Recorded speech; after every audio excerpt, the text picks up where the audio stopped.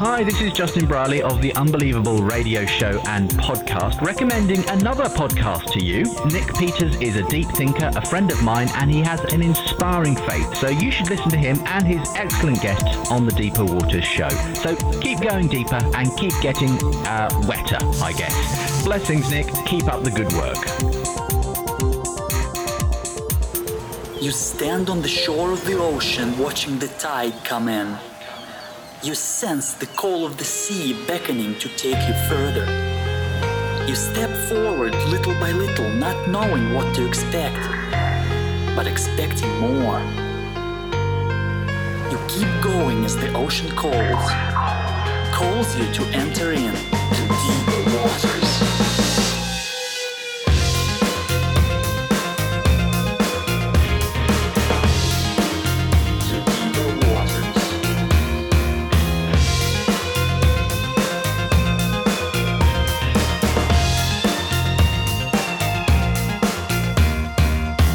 Hello everyone, and welcome to the Deeper Waters podcast. I am Nick Peters, your host, seeking to bring you the very best in Christian scholarship and apologetics. And today we're talking about marriage, again. Now, why is it that I keep doing shows about marriage on an apologetics podcast? Because if we're going to win the war on marriage, I think, we have to be living marriage. It's not enough to have the answers. We have to have the practice as well. And today, this is a show reaching out mainly to you wives out there, because some of you wives are in your marriages and thinking, this guy is just causing me so much trouble and such. If he'd change, we'd be great. Well, today I've got Rhonda Stopp on here, and she wrote the book, If My Husband Would Change, I'd Be Happy, and Myths Wives Believe. She's an evangelist who meets women at the point of their desperation and shows them the way to Christ. I could have listened to Rhonda talk all night, is what audiences say at her No Regrets Woman Conference, where she helps women break free from regrets that hold them back, beginning with a genuine relationship with Christ. As a pastor's wife, author, favorite radio guest, and speaker with more than 30 years' experience, Rhonda's delightfully authentic teaching grounded in sound doctrine helps women discover significance and become more influential than they ever dreamed possible. To learn more about Rhonda's message and to book her for your next women's event, visit her at noregretswoman.com. Rhonda, welcome to the Deeper Waters podcast. Thank you. Thanks for having me. Happy to be with you. Now, if my audience doesn't know much about you, tell us a little bit about how you got to be doing what you're doing. Well, my name is Rhonda Stoppe, and I am the No Regrets Woman because I am passionate about helping women build no regrets lives, about helping women break free from regrets that hold them back, and helping couples build a no regrets marriage. My husband was a youth pastor for 18 years. He's been a senior pastor for another 18 years. We've been married 36 years. And in those years, we have mentored and been a biblical marriage counselor, biblical premarital counselor to a lot of couples. And we've learned the secrets to building a marriage that you'll have no regrets. Now, when you're looking at this book, you're writing mainly to the wives, helping them with their myths, and I think it's important to acknowledge a lot of complaints they have with their husbands and such, they could be entirely valid and accurate complaints, but the onus is still on the wives that they need to do the change for themselves, right? The secret is this. We all ache for a happily ever after love story. And every one of us that as women, we grew up watching the Cinderella princess stories. And there's this worldview that it is the prince's job to make the princess live happily ever after. So when we grow up, we start looking for the person who's going to, the movie that says, "You complete me," one of the worst lines of all time. We look for a person to complete us, to make us feel that we are valued and that we are worth something and that we are treasured. And the problem once couples get married and reality sets in and everybody's, real stories unfold, then they realize, wow, this guy isn't exactly what I had hoped, or she's not exactly what I had thought she would be. In the very first chapter of If My Husband Would Change, I'd Be Happy, I tell the story of my husband Steve and I on our honeymoon. It's a fun story, but it's one of those that it's like, oh, I was a real person. And we took a month and we went all over the United States and saw a lot of things I had never seen before. And one of the places that we went was to Yellowstone. And after traveling in a car, eating a lot of fast food, I got really constipated. And so we were going to hike Yellowstone. And the night before, Steve told me, take this little pill and you're going to have a nice bowel movement in the morning and you're going to be fine. And I woke up in the morning, nothing happened. So he's like, okay, well, let's just go to Yellowstone and you can take another pill tonight when we come back. So as we went hiking up this mountain, because Steve had this great idea that if we got up to the top of the mountain, we could look down upon Old Faithful as it would be shooting up into the sky. And that was his dream to see this. So as we're hiking and the medicine starts working and I'd had my morning coffee and all this exercise, my stomach starts making the most atrocious sounds. And I was like, okay, I'm super embarrassed, but I got to tell him. So finally I'm like, dude, I got to hike back down to that bathroom or we're going to have our own Old Faithful right here. And so I saw him look at the top of the mountain, look at the vantage point where he was going to be able to see Old Faithful, look at the bathroom way down there. I know he just wanted to send me on hiking down by myself. Now, we've been married for 36 years. Now I would be like, dude, I'll meet you at the bottom, go do your thing. But then I was like, will you walk with me? So it was his better or worse moment, and my worst. He stopped and walked down and got me to the bathroom on time. But, they closed the park before we could hike back up to the vantage point that he wanted to see. And we promised we'd go back one day, and it's been 36 years. We still haven't been back. And that's a fun story, but the reality is we all have those moments after we're married that we're like, this person isn't who I had hoped that they would be. And I knew I wasn't the wife I had hoped I would be after we were married. I knew I wanted to be his encourager and his cheerleader, and all of a sudden I was finding myself having tiny little resentments because he was, unfulfilled expectations. So that is really why I wrote, if my husband would change, I'd be happy, and other myths wives believe, because women, men, everyone thinks that my happiness lies in this person. And the truth is, God created us to ache to find our worth in who loves us. He created us to long to be completed in a relationship by someone that treasures us. The problem is, we look to a person for that love, and God created us to find that in him, the lover of our soul, our creator.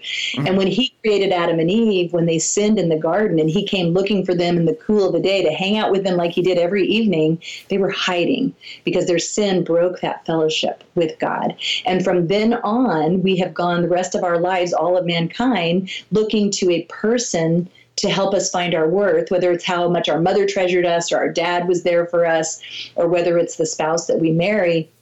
But when we realize that's idolatry, putting anything where we think we're going to find our value in how someone treats us or cares about us is really a distorted view of what God says. I loved you so much that I sent my son to purchase you for myself. That's where we find our true worth and our true value. And then we can let our spouse off the hook to just be the person that we do life together with and we love with God's selfless love, and we try to learn to do that. But we don't have to find our value in how they treasure us, because we've learned my value is in God. What manner of love the Father has given unto us, that we should be called the sons and the daughters of God. That's true worth, true value. Now, that deals a lot with the very first lie about he's not meant to be your happily ever after. The second one I think we could look at today, we can't look at all of them today, obviously, but one about respect means so much to men, and the lie is, I'll give him respect when he earns it. And, one of the things I'm thinking right off is, how many wives like to say, would like to hear a husband say, I'll give my wife love when she earns it. Right. That's so not allowed, right? It's like women expect to be loved regardless of how I treat you every 28 days when I'm a crazy person. But men, if they expect to be respected, even if they have not, quote, earned it, wives are like, oh, no, that's not how it works. But we have to go back to what the word says. God knew that the deepest longing of a woman was to feel loved. And he knew the deepest longing of a husband is to feel respected. That's why he instructs husbands to love your wives and live with them according to knowledge. That means go to school on them, find out what speaks love to your wife. And he also calls wives to respect our husbands. There's a story in chapter 2 that it talks about when David danced in the streets of Jerusalem. Yep. Now, up until that point, he was, first of all, he's this kid playing his harp on the hillside, writing some amazing worship songs. And then out of the blue, here comes Samuel and anoints him as king. And then from then on, this kid's life gets pretty difficult. I mean, he slays a giant. Yay, everybody's excited. Then all of a sudden, his best friend's father, the king, starts hating him, starts wanting to have him killed because he's jealous of him. And for the next 17 years, he's on the run. He is living in this place. A lot of those songs that David wrote during that time, exile, is heartbreak. Like, God, do you see this? And he's looking at the wicked are prospering, and I'm living in a cave with all these ne'er-do-wells. And God, where are you in this? And I love how almost every one of David's psalms, as he cries out to that, he also comes to the end of that psalm, but saying, but then I went into the house of the Lord. But then I looked to you.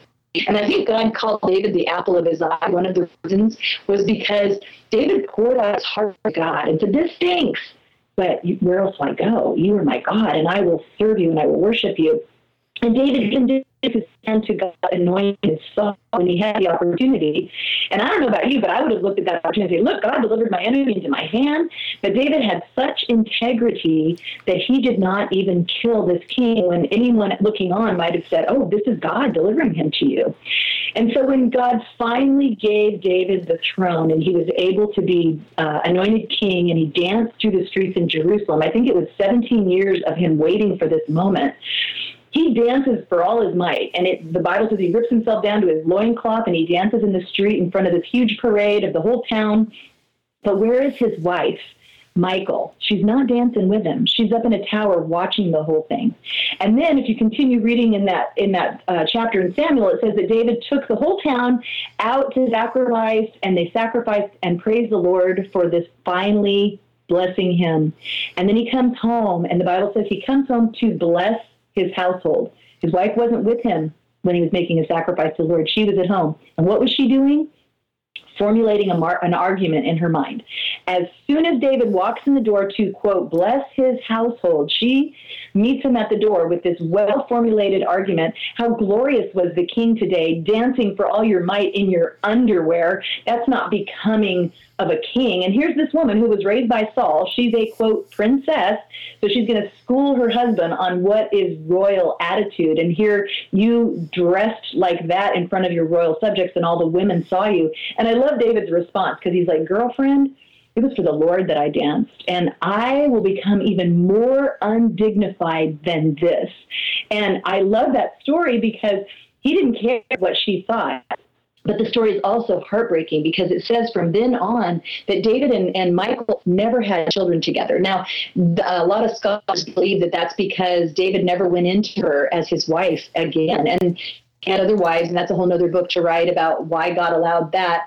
But from that point on, this divide, because of her disrespect, David discarded her, looked the other way, and she did not win his heart. So what do we do as wives? We're home all day. We're raising kids. Maybe you're a stay-at-home mom. Maybe you go to work too. You swing by and grab a pizza on the way home, whatever. Your husband walks in the door. You've already formulated an argument in your head. Dude, you didn't take out the diapers. They stink the house. You haven't mowed the lawn. The neighbors probably think we're so lazy. And you blast him when he walks in the door with this disrespect when maybe he was coming in to say, hey, I landed that deal at work, or I built that wall, and we pull the rug right out from under them. And we wonder why our husbands just walk in and go in front of the TV and grab the remote and just watch TV until it's time for dinner, instead of saying, wait a minute, I want to pour respect onto this man that's slaying dragons out there, who's keeping his eyes only for me, who's working hard to be that provider or that husband for me, finding something about him that you can say, I respect this about you. Men crave it. They want to hear that. Yep. I'd like to go to another lie here. He would love me more if I were prettier. The secret to keeping his attention. Now, for me, my wife, people knows she has a weight problem. She gets so scared sometimes of me. I'm thinking, girl, like, I'm not blind. I know you're not perfect, but you are the only woman who drives me wild. like that. And to me, you're the most beautiful woman on earth, and I delight in you. And sometimes I have heard, yeah, but you'd rather be with someone prettier. Now, of course, no husband's going to complain if his wife wants to beautify herself even more. But at the same time, there is a great lie here, isn't there? Well, and it really is. We live in a culture where outward beauty seems to be like such an important thing. And it is. I want to be pretty for my husband. In fact, our date time in the morning, he's a pastor, so a lot of times he doesn't come home till midnight. So our mornings over coffee is our time to connect. And I remember one day I went out and I looked in the mirror before I went out, and I had like big dark circles under my eyes, and I didn't have any foundation on. And like, I wouldn't even go to the grocery store. Like, I want to at least put on some concealer before I go out and have coffee with this man. And that's just gracing him with my effort. I don't put my full makeup, but I certainly want to at least brush my teeth so when I kiss him, it's not offensive. But what happens in our culture, and there's so many, we could just camp here for such a long time. External beauty is such a priority. One of the first stories that I tell in chapter 5 of If He Would Love Me If I Were Prettier is of George Mueller. And if you've never read his biography, it's a great story of how God captured his heart. But when he was a rascal. He was a terrible person until he came to Christ. He started going to a Bible study, and he met this woman. I think her name was Eugenia, but I can't remember for sure. And she was really pretty. And he was going to pursue her and marry her. And one day he goes and he tells her, and she's a believer, and he tells her, I'm going to be a missionary, and you're going to be at my side. And she's like, dude, no, I'm not. I want you to be a doctor or a lawyer. Let somebody else go over there and be uncomfortable. I want to be pampered. And he has a dilemma. He has to decide, I want this woman. I love this woman. She's pretty. She's beautiful. But I know God's called me to this. So he had to break it off with her. And he decided he was never going to marry. He was just going to pursue whatever God had for him. But then he met Mary Mueller. And in his own words, he said that she had the largest nose of anyone he'd ever met, man or woman. But her beauty that came from her sweet and quiet spirit and her love for God, she was irresistible to him. And the entire chapter of If I were prettier, he would be happier. I'm sorry, I'm losing the name of the title, but you know what I'm talking about. Yeah. If I were prettier. It's talking about this beauty that even we see in Ruth. Remember when Boaz was attracted to Ruth? Her whole story is in there, outlines the beauty of Ruth. And he sees her, caring for her mother-in-law and gleaning for not only herself, but for her mother-in-law, not running off and trying to find some man to provide for her because she could make herself pretty and put herself out there. But she sacrificed for this woman. And Boaz was captivated by the beauty and charm of Ruth.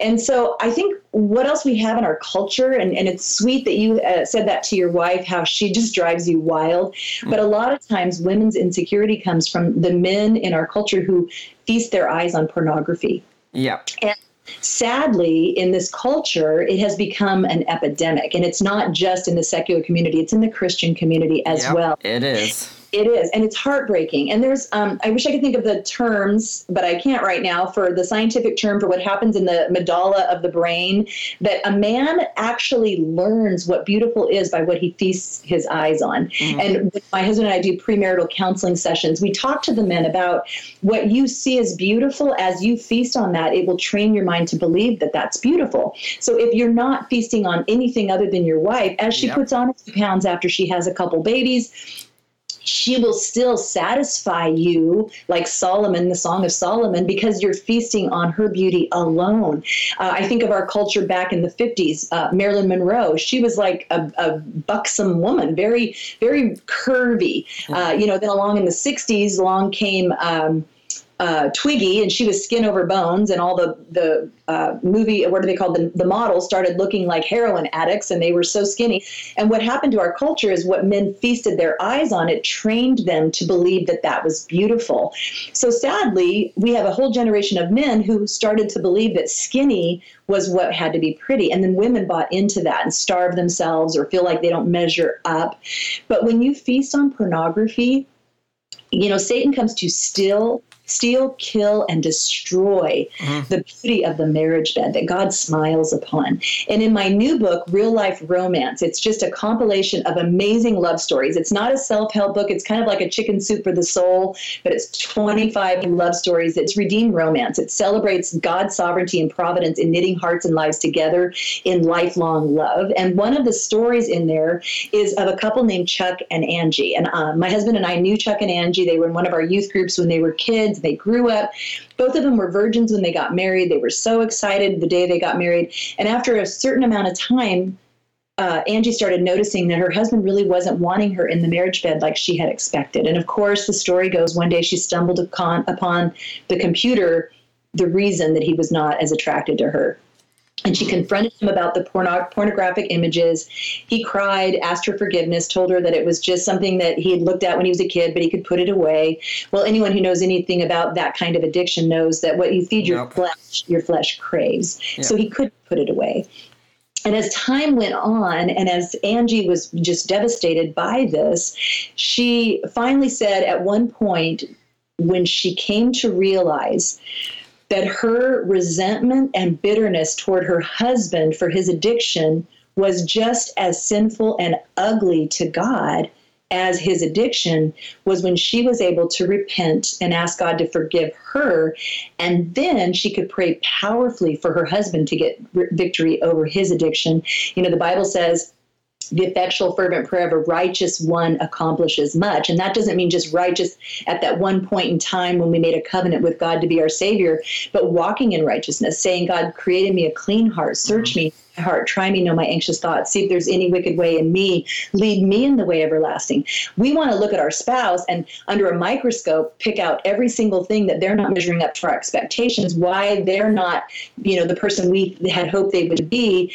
But that root of bitterness that we have against them defiles many. And it begins defiling our marriage. It undermines the very fiber of our relationship. It defiles our parenting. Think of this. If I am so resentful toward my spouse for whether he's looking at pornography or he's leaving the toilet seat up in the middle of the night, whatever that thing is that you just can't get past, that your husband, if he loved me, he would do X, Y, Z or would not do this or that. If you're holding on to resentment toward him, your prayers are rendered ineffective. As a mom, that means you can't even sit on the mountaintop like Moses did with his arms in the air, interceding for Joshua as he fought the battle and he prayed powerfully. You can't do that if you have resentment. Your prayers are hindered. And that's terrifying to me as a mom. I've raised 4 children, 2 sons and 2 daughters. I have 10 grandchildren. And I just cannot even imagine not being an effective prayer warrior for these babies of ours or my children that God has called to walk through the enemy's camp, keeping their eyes fixed on Jesus. My greatest power in the life of my kids is to be on my knees interceding for them to love Jesus more than they love life itself. I'm not going to trade that for any resentment, for any unconfessed sin. And I don't think we realize, because we say, we justify it. Well, it's justified anger. It's justified unforgiveness because this thing keeps happening. What if your husband is dealing with pornography? And I know women deal with it too. And women have emotional affairs on the internet with that guy they went to high school with that they found again. But what if you went to your husband and you said, I believe in you. I know you're a good man. I know you hate this and it is shameful to you and you hate it as much as I do. And I want you to know I'm here for you and I'm going to forgive you 70 times 7 like Jesus said. And I'm on my face interceding for you and I'm praying that God will guide you to godly mentors that have walked this path ahead of you to give you victory. And I'm here for you. What if you approached that? Because what happens is wives think I'm going to disrespect my husband and shame him to walking away from that computer screen. But what happens when we shame them, it drives them away from us, and their shame actually drives them to the computer, not to a place of repentance.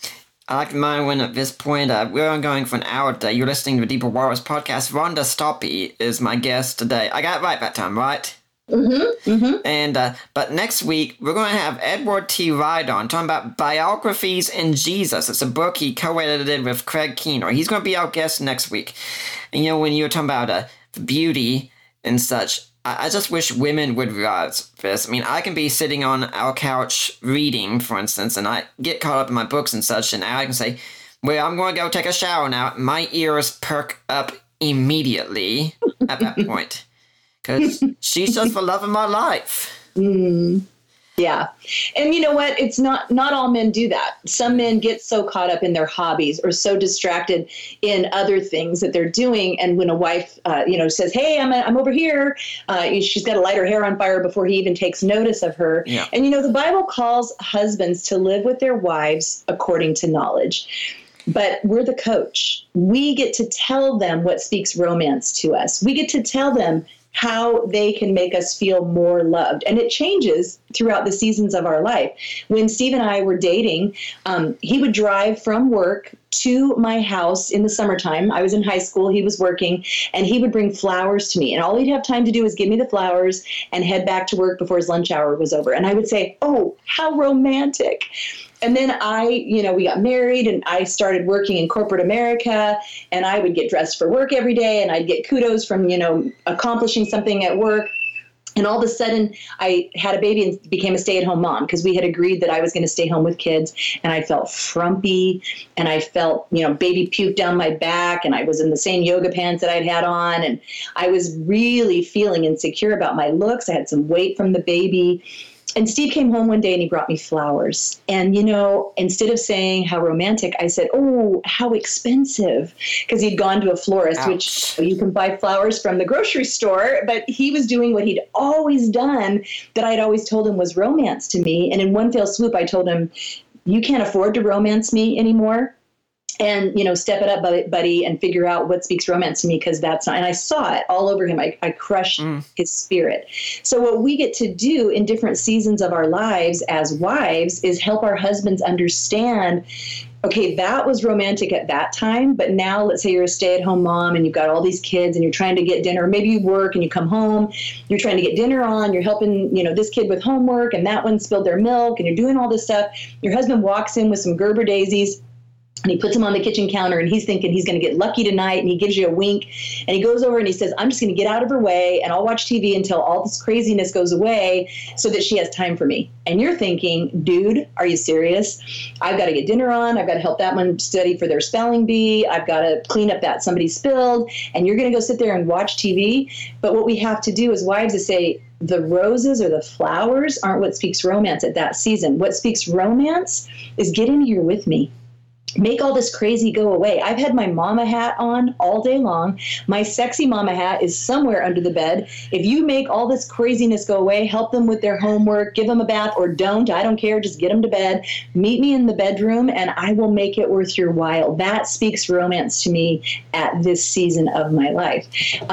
If we don't coach our husbands, they don't know. And if we say it once and then it doesn't happen again, don't give up on them. Don't say, well, I told him once and he doesn't, you don't know, I'm not going to tell you. It's continually coming back and saying, hey, I need this from you. I'm 56 years old now. When I hit my 40s, I remember going through menopause and I'm like, dude, I feel like I need to hear that you think I'm pretty and I've put on some weight since menopause and I'm just really feeling insecure about my looks. And Steve would say, jokingly, I told you were pretty when I married you. If I change my mind, I'll let you know. Ha, ha, ha. I'm like, that was funny a decade ago. Now it's not funny. Now I'm seriously needing to hear it. And I would tell him, and then he would say I was pretty, but then he wouldn't say it when I, lighting my hair on fire, look at all the makeup I have on, look how, and he would just, off we go to whatever we're doing. And I would have to say, hey, do you think I'm pretty? And they'd be like, oh yeah, I'm sorry, I really do. Now I had a choice to make. I can either go, fine, I had to make you say it, or I can say, you know what? He needs me to remind him. And God made me to be his helper. And I get to also help him to know how to romance me. So it's really covering with grace what we hope they will cover with grace in us when we don't measure up to their expectations. When you're talking about the whole thing with how to romance, and it gets us into the next chapter, which was a chapter you won't be surprised I was very excited to get to. Which speaks to romance for men. All he wants is sex when you long for romance. Now, you got this quote in here in paragraph. So why are wives so resistant to minister to their husband's need for sex? The most common reason is selfishness, plain and simple. Because of our sin nature, a basic problem all people have is a preoccupation of self. In short, every sin results from this preoccupation. Yes, I just implied that not having sex with your husband is a sin that stems from selfishness. So, Rhonda, have you been nominated for sainthood yet? Well, not by the women. The men are lining up here to nominate you, okay? I got to tell you, I just wrote an article for, I don't even remember what it was for, but it was talking about, I did a lot of homeschool conventions, and the article starts off telling a story of this woman that came up to me at a homeschool convention and said, you know what, at this season of our life, my husband understands my life is all about homeschooling the kids, so we don't really have sex, but we know it's season and we're going to come back. And I tried to explain to her that the Bible says, it warns us to only be apart for a season, because if you aren't, you're going to give place to the devil. And this woman assured me that they could handle it. I don't know. I've been in ministry for 36 years. I know what the enemy's footholds can do in a relationship. And what we have to realize is this. The Bible calls us to be kind one to another.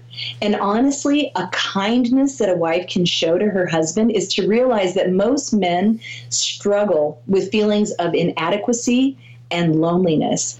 And when their wife pursues them in the marriage bed, it fulfills them. It gives them the sense of satisfaction and self-worth that they really are better at the office the next day at work. Yeah. And I'm not talking about, it's Tuesday, let's do that thing we do. I'm talking about pursuing your husband, throwing him a text in the middle of the day, flirtatious things, what we're going to do tonight. When we be careful, because your 14-year-old might pick up your phone, and that's happened to me, so you got to be careful.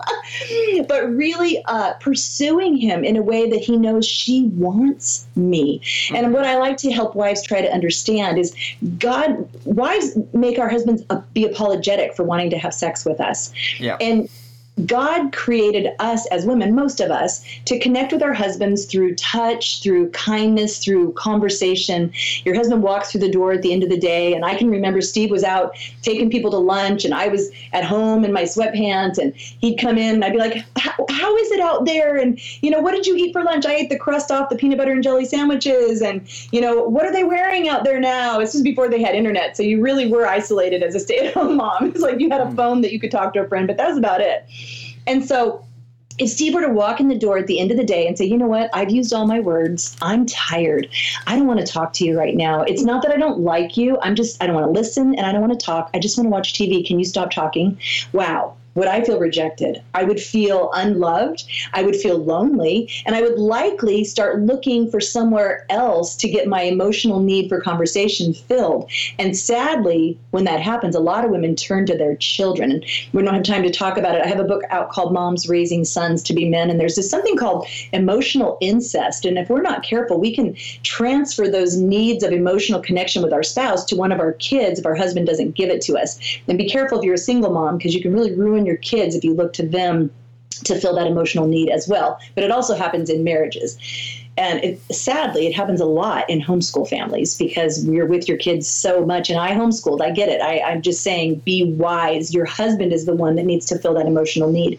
But if the day goes on and 2 weeks of him not talking to you, you would feel rejected and alone. Well, in the same way that God made you to long to connect emotionally with your husband in that way of conversation and just sharing your heart, in the same way, God created your husband to long to connect with you in the marriage bed. Our husband is not like us, and we try to assign to them their emotional need, that they just need conversation from us or encouraging words. But God made them to long to connect with us in the marriage bed. But what do wives say? I have been touched all day. I have nursed children. I have been hung on. I have no desire to have you touch me. And that goes on for 2 weeks. And they're supposed to suck it up and get over it. They're supposed to understand that, and they're apologetic when they want to connect with their wife in the marriage bed. But what we have to realize is us rejecting them in that way feels to them the same way that if your husband didn't talk to you for 2 weeks, how that would feel to you. Does that make sense? Absolutely. I'm a game show junkie. One of my favorite clips comes from Steve Harvey's Family Feud, where he has up there the 2 contestants for a buzzing question, and I can send you this clip after the show, but he says, we asked one of Mary Member's question, fill in the blank. I would blank for sex. And one guy just rings in immediately, just says, pay. And it's number one up there. And Steve Jobs has a sad, sad statement about married men. And it's so completely true. And they keep going down through this. The women on the show miss the question entirely. The guys give the next answer: lie, beg, kill, die. And I'm saying, yep, all of those. Definitely.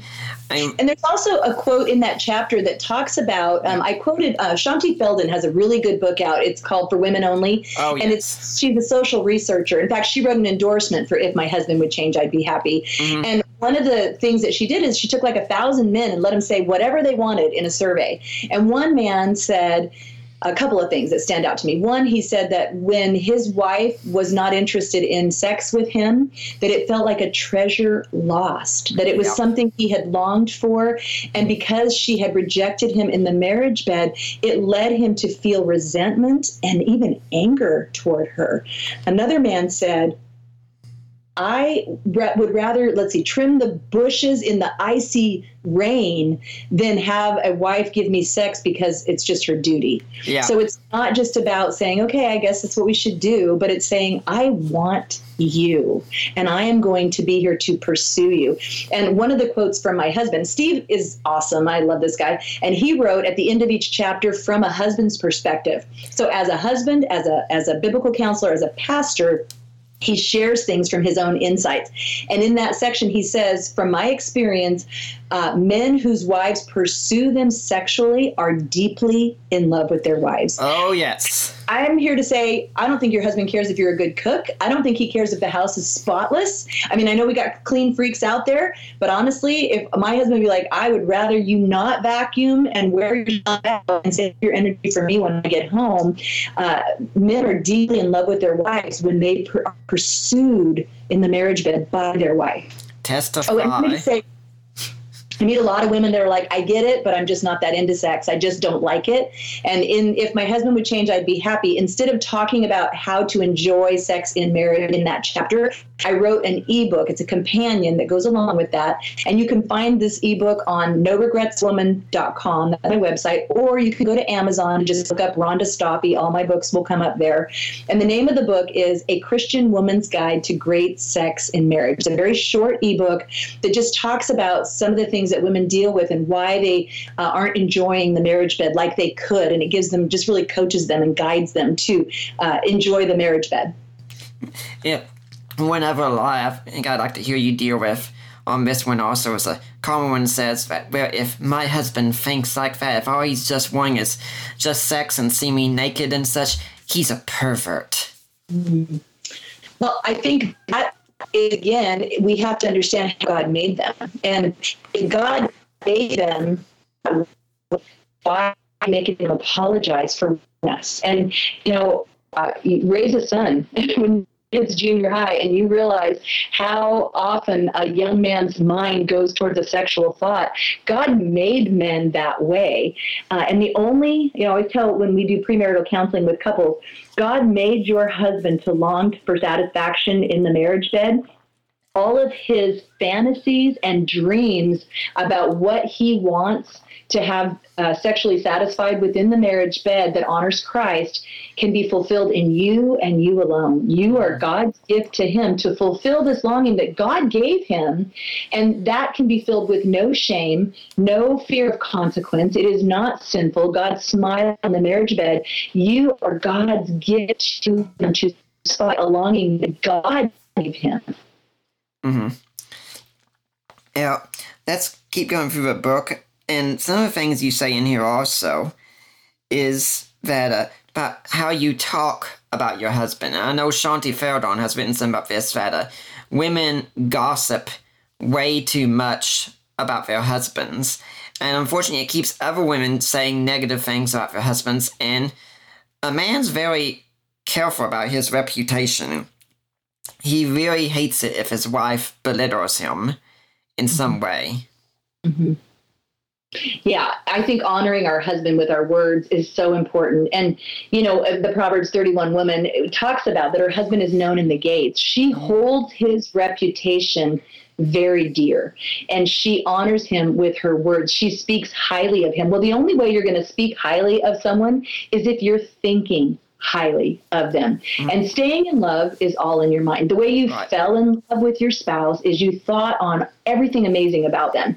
And everything you talked about was this amazing guy, this amazing woman that you met, and you go on. And then when we get married, it's a battle to stay focused on those good things. And Philippians chapter 4 is an amazing formula. You know, Paul, he says, first of all, he addresses these two women that are kind of at odds with each other. And he says, you know, you, my true companion, help these women who labored alongside of me. And here they're having this conflict. And then right away he goes into, be anxious for nothing, but in everything with prayer, supplication, and thanksgiving, let requests be made known to God. And then the peace that surpasses all understanding rules in your hearts and mind in Christ Jesus. When we're in conflict with our spouse, even though we've maybe served in our church and we have, you know, fellowshipped with others that have shared the gospel, and that's what we want to do with our lives, is to let our light shine so that others will want to know Christ. And guess what? That begins in our home. In 18 years of youth ministry, the number one thing that drives kids away from the Lord, away from the church, is hypocrisy in their Christian home. And it begins by the way they see mom and dad treat each other. If they both say they love Christ, but they don't love one another with his selfless love, the kids see that. And so the Philippians chapter 4 says, think on whatever is good, right, honorable, praiseworthy, whatever is commendable, whatever is worthy of praise. Think on these things. If we are disciplining ourselves to take every thought captive to the obedience of Christ, to say, God, with your help, I choose to think the best about my husband, just like I want him to think the best about me. I will not assign wrong motives to his action. I will give him the benefit of the doubt. I will forgive him 70 times 7 when he doesn't measure up to my expectations. And now you're saying, but he won't do that for me. And let me tell you this, if you're listening, let it begin with you. You cannot do anything about your spouse, but you, before the Lord, can walk in obedience to what he's asked you to. And then you can pray powerfully for him to change your husband. And then when you're thinking on what's right, you will speak what is right. And when you undermine your husband to your kids or to anyone else, your husband feels disrespected, dishonored. Let me just tell you this, if you pour into your children disrespect for their father because you're pointing out constantly, oh, he can't put his socks in the hamper. Oh, you think he could wash a dish once in a while. Oh, he didn't put gas in the car. All those undermining things that you're telling your children about their father, you're saying you don't need to honor this man.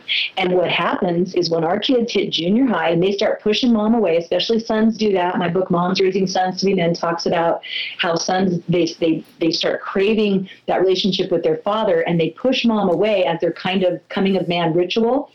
But when they're pushing mom away and they're starting to conflict with mom and you say, wait till your father gets home, if you've been telling them for a decade that their dad's a moron, you've built in them zero respect for this man that now you wish that they would be concerned about what's going to happen when dad gets home by the way that they're treating you. And our kids will never be more secure than when they see that mom and dad are in love with each other. If there's parents that will do whatever it takes so that their kids can do well in life. I have a son that's a fighter pilot in the Air Force. He's a lieutenant colonel. I have a son that's a worship leader that has toured with some amazing Christian bands, and now he leads worship in Southern California. I have a daughter who is a teacher, and she's married to a man that went to seminary at the Master's College, and they graduated from Master's. And my youngest daughter graduated from the Master's College, and she's married to the college pastor of our church. I have these amazing children that I can go, wow. But I know that if it was up to me, if I would have gone the way that I had been raised, the woman that I would have been, I would have driven my kids away from their father and away from Christ by undermining their dad. And that would have just wreaked havoc on them. But because an older woman in my life, a godly mentor, several of them stepped into my life and taught me from their successes and their failures, I learned the kind of wife I wanted to be, the kind of mom I wanted to be. And that's really why I write the books that I write. Titus 2 calls the older women to teach the younger. Imagine if you had an older friend that just hung out with you and talked to you about how to be the wife you'd hoped you'd be, how to guide your kids towards a no regrets life, how to teach your younger kids about real life romance. These stories, you can read them to your teens and tweens. They are so Christ honoring. And I just write the way that I talk because I meet women all the time. I speak at MOPS and women's events, and I'm speaking at a pastor's wife's conference coming up, and women are like, oh, I'm not a reader. And I'm like, okay, you're a reader. You read Facebook all day long. So we've established that you will read. I just have to write write something that is an interactive, feel like you're hanging out with a friend, so you will read it. And that's really how my books come across. I think you probably have read it and feel that sense. You feel like you're hanging out with me over a cup of coffee.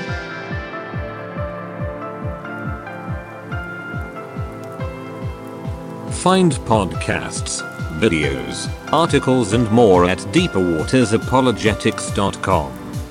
I like to remind everyone you're listening to a Deeper Waters podcast now, and everything we do here is listener supported by people like you, and we could really use that support. If you want to help us out, please go to deeperwatersapologetics.com. There's a link on the side, help support the work of Deeper Waters Christian Ministries, where you click there and you get taken to Risen Jesus. You've gone to the right place. Those are my in-laws, Mike and Debbie Lacona.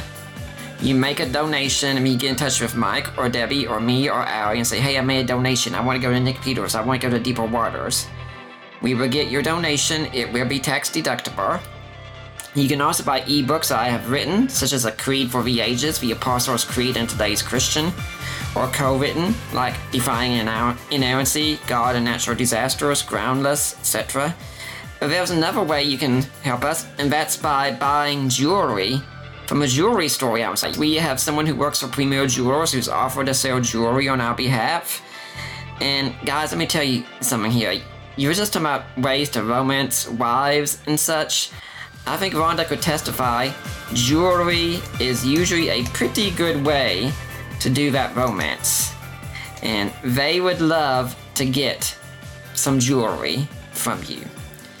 And you go, you make a purchase, and 25% of what you purchase goes support Deeper Waters. And guys, you know my saying to you here. You can buy something special at Lady in your life to make up that big screw up that you just did with her. Or you can buy something special at Lady in your life to make up that big screw up that I know you're going to make with her.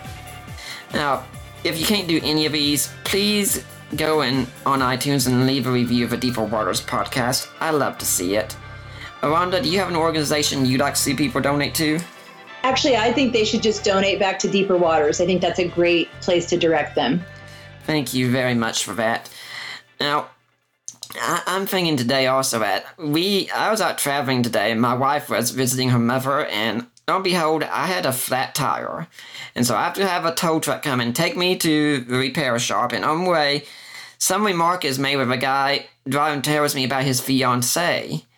And I asked him if he's going to get married soon, and says he's not in a rush, which really surprises me, but I had my suspicions there. And I say, well, I don't understand. I was in a rush when my time came along, and I've been married for, well, we're working on 8 years right now. He says, well, you don't really hear about long marriages like that anymore.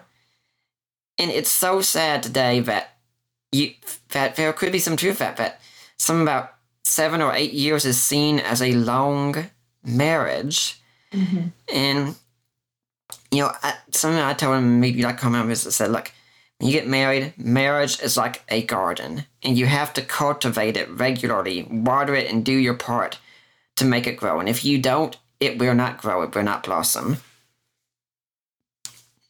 Exactly. And, the thing is this. Jesus said, they will know you are my disciples by your love for one another. And he said, let your light shine before men that they may see your good works and glorify your Father in heaven. God said in Isaiah, I have created you for my glory. And that word glory means to represent his character. Mm-hmm. God wants us to love our spouse in a way that shines so brightly in this wicked and perverse generation that it is a moth to the flame for people that are longing for answers. When people's marriages start coming unraveled around them, they're willing to listen. In all of my books, I'm an evangelist at heart. In fact, if you go to my website, noregretswoman.com, my homepage, I was interviewed by Dr. James Dobson. I also was interviewed, Steve and I, and it'll air in August on Focus on the Family. But when I was interviewed by Dr. Dobson, I also got to do their morning devotions for their staff. And I talked about sharing the gospel. That's my sweet spot. In all of my books, at the back of the book, it has how to have a relationship with Jesus. If you meet somebody whose marriage is in trouble, give them a copy of If My Husband Would Change, I'd Be Happy. Steve and I have repackaged this book, and it's going to come out in June, and it's called The Marriage Mentor, and it's a couples book, because so many women that read If My Husband said, we read the part to my husband from Steve's perspective, and we want a couples version of this book. So it's called The Marriage Mentor. It's actually available on Amazon now for pre-order, but it will come out in June. And also, it's just a great resource for somebody's marriage that's coming unraveled, to say, what we want to do is fix what we think is the problem in their marriage, but the real genuine problem is they need to find their worth in their relationship with their Creator through repentance and a genuine covenant relationship with Christ. A lot of people think that they're saved, think that they're Christians, call themselves Christians. Jesus said, many will say, Lord, Lord, and he's going to say, depart from me, I never knew you. We have to be willing to tell the gospel in a way that says God wants you to forsake all to follow him. And when we're living in this relationship with God, and Jesus, remember in Mark chapter 12, said that the priority of life, protos, is to love the Lord with all your heart, soul, mind, and strength. That's your whole being. And he said, that's the priority of your life, not to just be a good person that does good things, goes to church, raises good kids, has everybody just, fill in the blank, whatever you think a perfect family looks like. Mm-hmm. No, God says, you forsake all to fall head over heels in love with me. Mm-hmm. And as you, through the washing of the water of the word, through finding God's character as he reveals it through his names in Scripture, through the accounts in Scripture that reveal his character, as you learn to trust him and fall in love with him with all of your being, then the second commandment, which is love your neighbor as yourself, becomes not burdensome. Jesus said, my yoke is easy and my burden is light. As I'm loving God with all of my being, and it'll take the rest of my life to pursue and to keep doing that, and even asking God, I know I will love you selfishly. You say, I have not because I ask not. I'm asking you, God, to give me your love for you so that I love you the way you're asking me to. Yeah. And then what spills out is this selfless agape love for our spouse. And the greatest evangelistic tool that we have in this generation to our children and the watching world is a love for each other that's grounded in this selfless Christ-honoring, selfless love that shines brightly, and God can use that to draw people to know our Savior. Rhonda, I'm not sure if I mentioned this when we were communicating and arranging a show and such, but my wife and I do have a very unusual marriage. We both have Asperger's. We're on the autism spectrum. Yep. And something also is that I'm a nerd, which shouldn't be a shock. And so, like many other nerds, it's kind of like when you get married, it's like, oh my gosh, I can't believe it. There's actually a woman who wants to be with me and such. But I've found that, being married has become such a huge priority to me. I mean, we're friends on Facebook. I'm not sure if you've seen it, but every day except for Sunday when I'm now on Facebook, I post some marriage meme and I post a message of love to my wife. Every single day. And I've found that, in the past, and it still is true today, getting compliments on intellect, apologetics ability, Bible knowledge, and things like that, that's nice. But for me, from my testimony award, one of the greatest compliments I can ever get from people is, gosh, you really do love your wife, don't you? And that's something I just want people to always know, like, yes, I love my wife. Because to me, that is a testament to the world. I mean, I even have a men's group on Facebook for those of us who are men who are married or even just seeking to be married, so we can learn to love our wives as Christ loved the church, because the marriage we put forward to the world, it's supposed to reflect Christ and the church, and that's a huge calling. Yes. And, the thing is, we can get intimidated by that. And honestly, there's women that are listening to you right now going, well, I wish my husband would post something nice about me every day.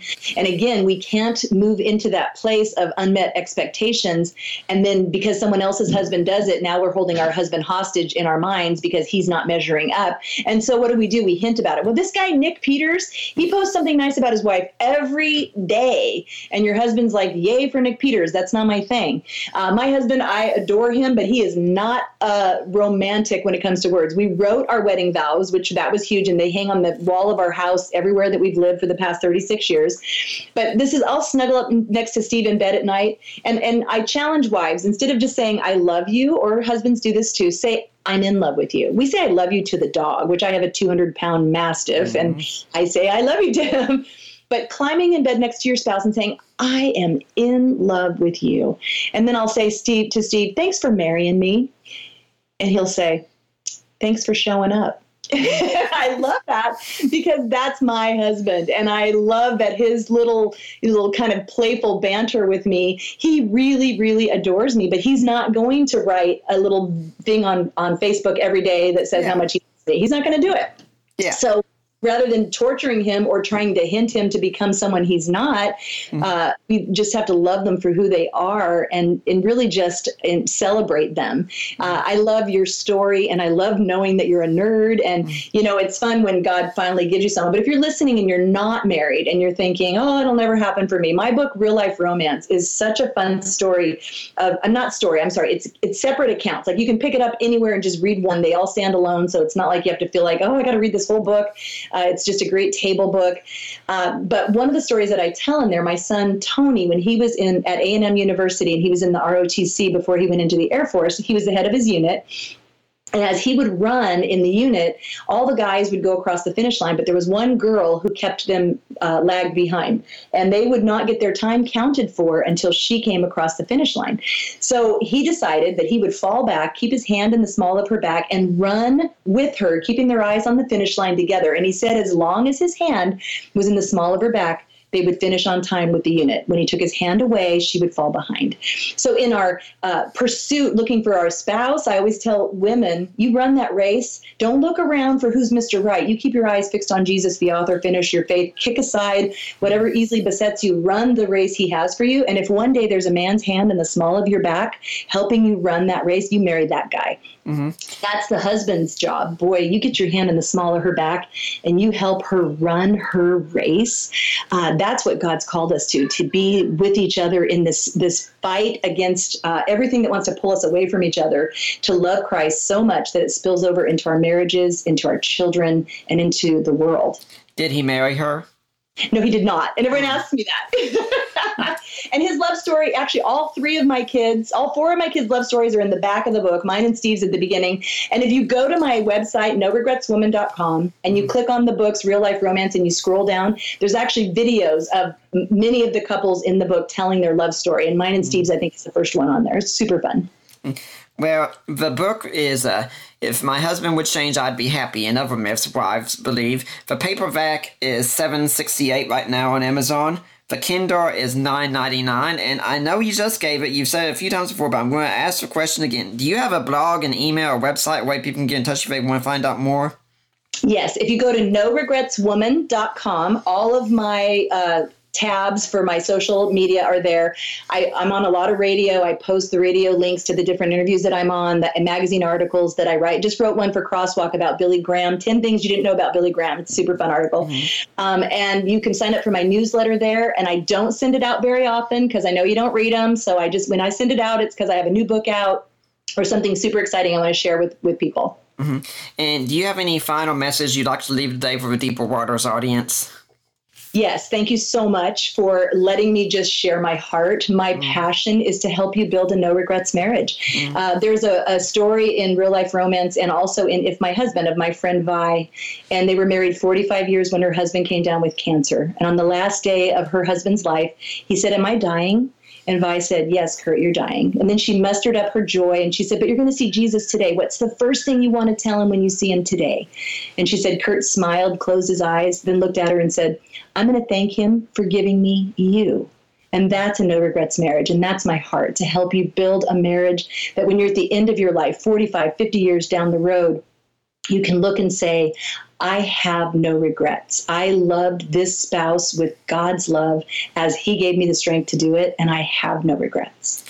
And I'd like to encourage everyone, please get the book and read it. It is a great book, and I'm so thankful, Rhonda, you were willing to come on the show and talk about it, and I do hope we'll see you back here again sometime. My pleasure. It was very enjoyable. Thank you for inviting me. I'd like to let everyone know again that next week we're going to have Edward T. Wright on talking about his book, Biographies in Jesus. What difference does it make that the Gospels are Greco-Roman biographies? For now, I am Nick Peters, and I am signing off.